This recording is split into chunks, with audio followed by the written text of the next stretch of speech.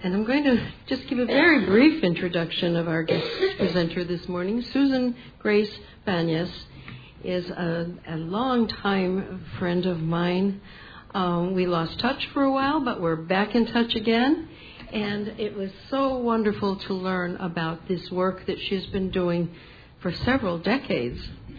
And she and David have toured the country with various parts of the Hillsborough story, which is the book that she's written, telling about her experience growing up in Hillsborough, Ohio. So we're just going to turn this over to Susan and David now for the rest of our time. Thank you so much. What a pleasure to be here. I'm honored. Thank you, Salima, for making this happen. Do you want to say something about your instrument before we start? Because it's really kind of a big presence in terms of storytelling itself. It's like kind of brings it on. So I'm going to let David introduce this instrument. Okay, well, all right. This is called, well, first it's a gourd. This is the new model because the older one I have, there's no pegs. It's like everything is level. But it's called Duzon. Say Duzon. Duzon. And then Goonie. Duzon Goonie. Duzon means hunter. Goonie means guitar. It's a hunter's guitar from Mali, from Bamako. And I learned it from my dad, Don Cherry. And it is a griot kind of storytelling instrument. So now you know. Duzon. Goonie. Should I play it? Yeah. You begin. Let the instrument begin. This is discovering the beloved Kaleidoscope community.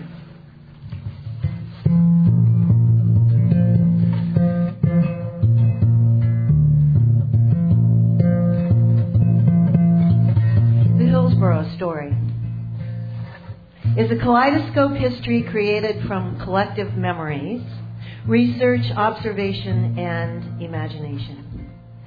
In 2003, I returned to my hometown of Hillsborough, Ohio, to begin interviewing people involved in an incident that occurred when I was a child, a memory that haunted me.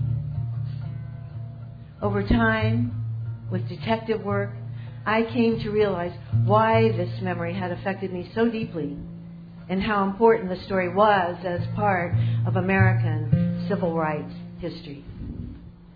Although the tale was downgraded and set aside soon after the incident, like it was over and done with, too uncomfortable to talk about, tossed into the dump heap of the town's history, at least on one side of town. Before Rosa Parks refused to go to the back of the bus, before Dr. King rose to prominence as a beacon of cultural evolution, before there were many role models or any visible support, the leaders of the school fight, that's what the mothers called it, Imogene Curtis, Gertrude Clemens, and Elsie Stewart were marching outside my third grade classroom window in an effort to integrate the Hillsborough elementary schools. And the Highland County engineer, Philip Partridge, was sent to prison for his shocking act of civil disobedience. I was 8 years old, soaking up the cultural commotion. The Supreme Court had made the unanimous Brown versus Board of Education decision in May 1954, which legally ended school segregation and set the stage.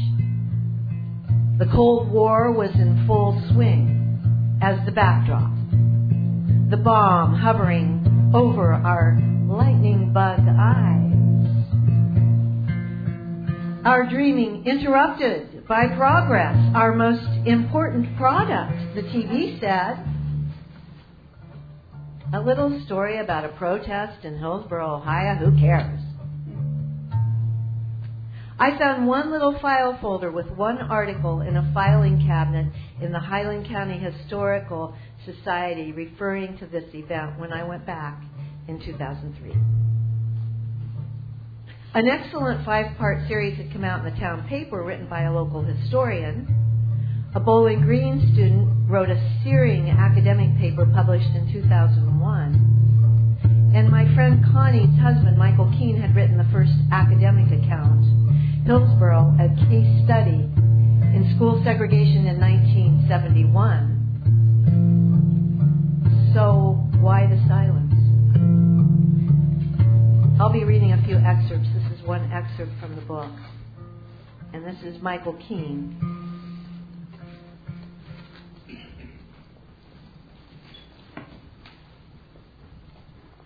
So the day after the reunion, I'll just jump to Michael. Okay.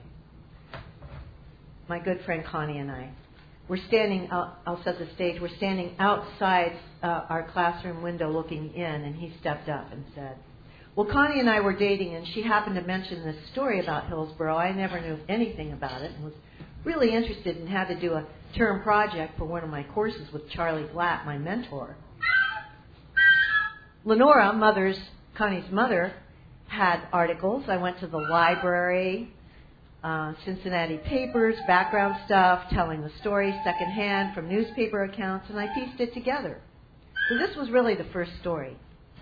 Michael recounts a bigger story, more fascinating than anything I'd heard, beginning with the county engineer, Philip Partridge, who sparks the action by torching the colored school in order to force integration 2 months after the Brown decision. Well, apparently Lenora did not find Michael's research fascinating. In 1970, when he spoke up at the family dinner, students shutting down campuses, battles over busing, hippies, Panthers, priests burning draft cards, paradigm shifts, conspiracy theories, Lenora was leery of his revelations when she was president of the PTA 1954 to 56. When he shared his expose of hometown history, the dinner table went silent. Michael remembers dead silence. Pass the peas, please.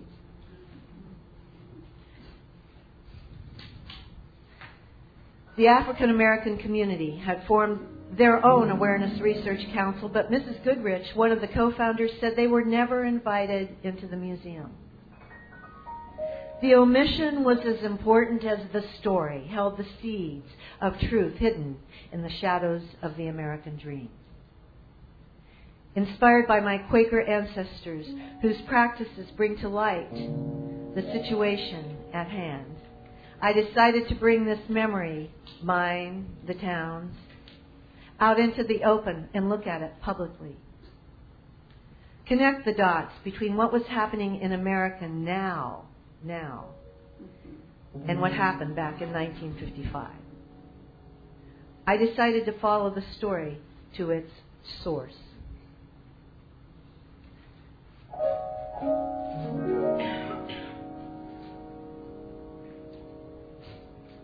This is called Johnny on the Spot. Eleanor Curtis Cumberland. I knew my mom was a humanitarian. She was an involved person, a strict mother, but loving. Imogene was the leader of this school fight. Involved in her church. If someone came along and said, we're having trouble over here, will you go with us? Or they're not treating us right, will you help us out? She was Johnny on the spot to go. White people came to her, black people. You want to see Imogene Curtis. She'll know where to get you some help. Junior Burns. Yeah, Imogene was living on Mary Jones Farm in a house over in the fields across from the graveyard. She was raised by her grandmother, Lydia Lawson Burns. Imogene had the know-how, She was always that way from when she was a kid up. It was like something was going on. She had to know about it. She had to know why and when and how. She was always ambitious. Her grandmother was that way, Aunt Lyd. Aunt Lyd, she was smart. She was born into slavery. She always said she shook hands with Abraham Lincoln. When she was 6 years old, Aunt Lyd told stories. Some of them was bitter and some were good. She said they was like a bonded family. After slavery was over, they didn't know what to do. It was like pushing out your children, saying you can't be around no more. I can't be having you around. She said that's the way it was. It was just sad, and it was scary for both sides. They didn't know how to operate without the other. I imagine Aunt Lyd was about 110 when she died. She'd walk up from High Top to Samantha, get what she wanted, her little knickknacks and goodies, and carry it clear back up in the gunny sack from Samantha. Aunt Lyd went to Quaker Church in Samantha. Quakers were liberal. I think that did influence Imogene. Aunt Lyd was way ahead of her time. Way ahead of her time. It was like a gift. I never heard anyone say she had enemies. Everybody knew Lydia Lawson Burns.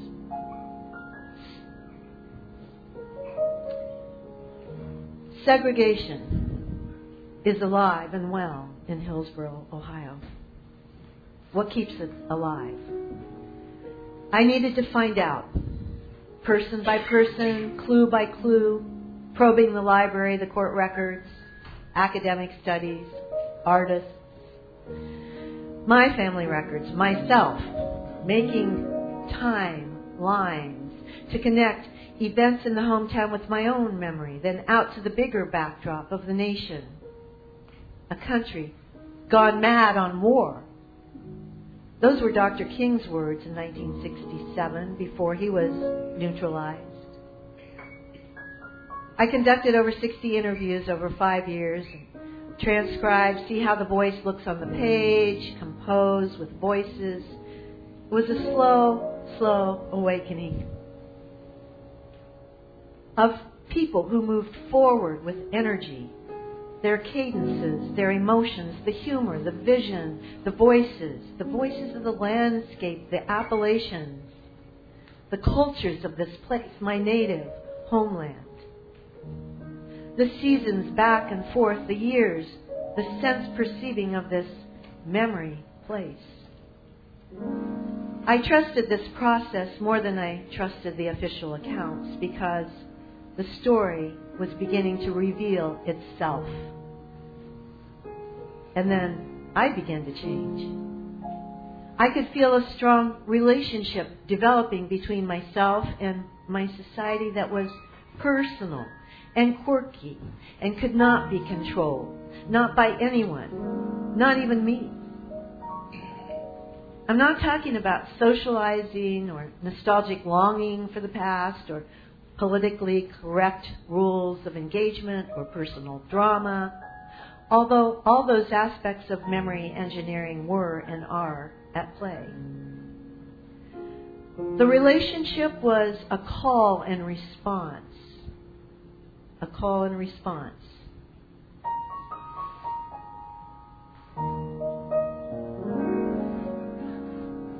To the immediate necessity of making art from life. The memory chorus, the jazz.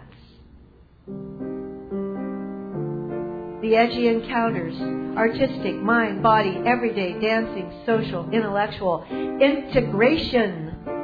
Well, that takes time. It's not just a law. There are many dimensions.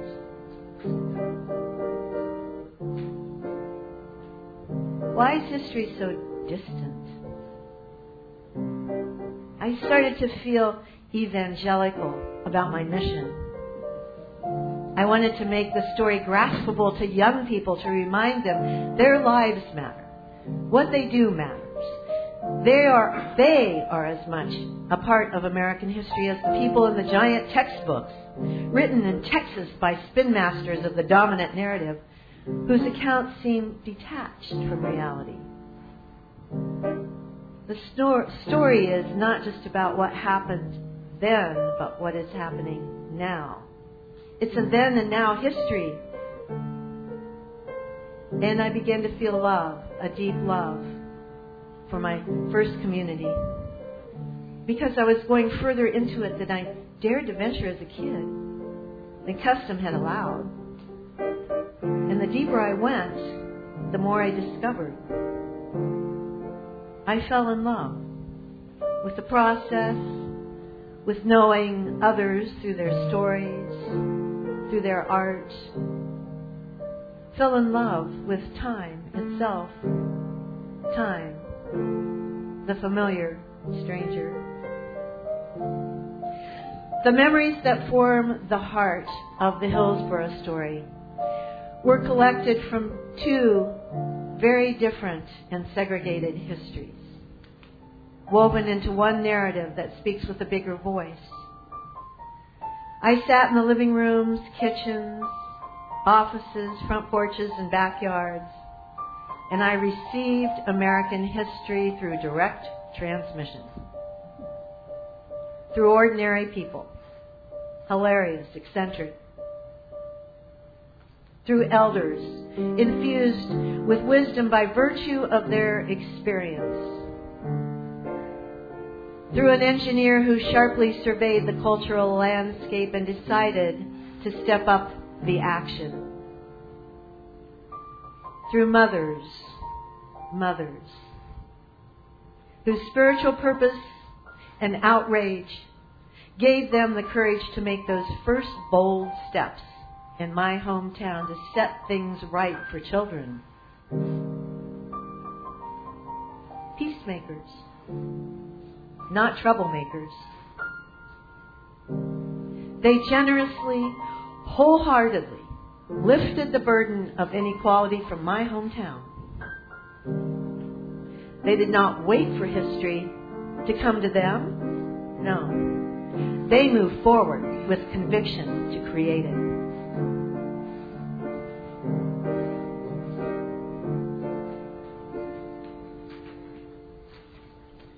And I'll close this part. Thank you, David. I'll close this part with, this is a monologue from, well, it's in the book, but it's a monologue that David and I performed from a piece called No Strangers Here Today, featuring the diary of my great-great-grandmother, Elizabeth Conrad Edwards. And this is, she was a Quaker and lived about 10 miles from Hillsborough. So this in the same territory. So I met David. I did this. I wrote this as an essay. I wrote the whole No Strangers piece as an essay for a conference, an academic conference, and then decided, I'm going to make this into theater, and did. And then my friend Louise said, "You have to meet David Cherry." He was living in Los Angeles at the time, and I was like, okay, he's a little intimidating, but okay, whatever. And we started working together. So this is an excerpt from the book and also from the story, and it's the moment I find this diary, this artifact that, in a sense, really got this ball rolling for me back. Yeah. I don't know. Where does the story begin? It begins, who knows. So we'll start. Yeah, it's always unfolding. So I'm going to start it here.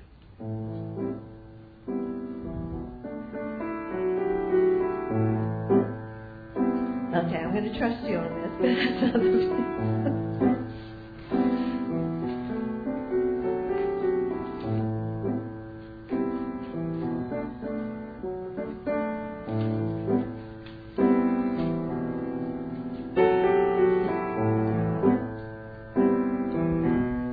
July 1982.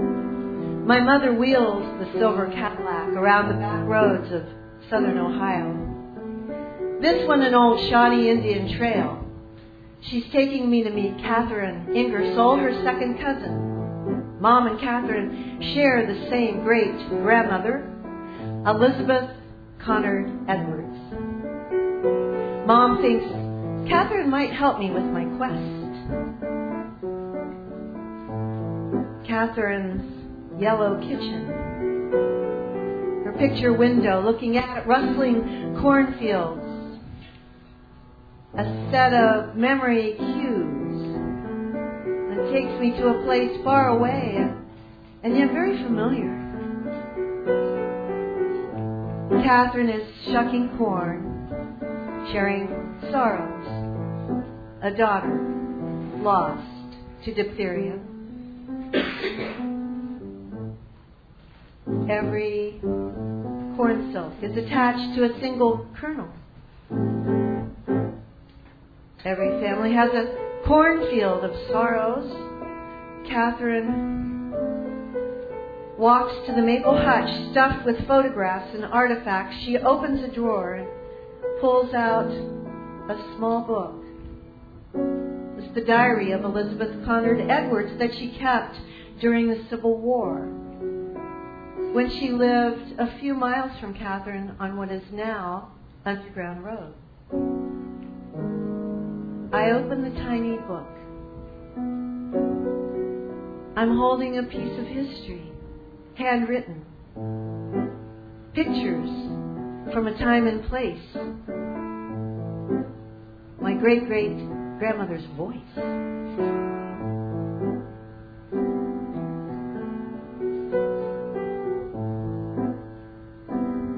January 1st, 1864. I arose this morning 12 minutes after 5, found it middling cold. Thermometer 10 degrees below zero, blowing strong. No strangers here, but Adeline is sewing at Maria's dress. Men sitting around, too cold to work. Quakers, called fugitives of slavery, travelers, and strangers. It was a form of code.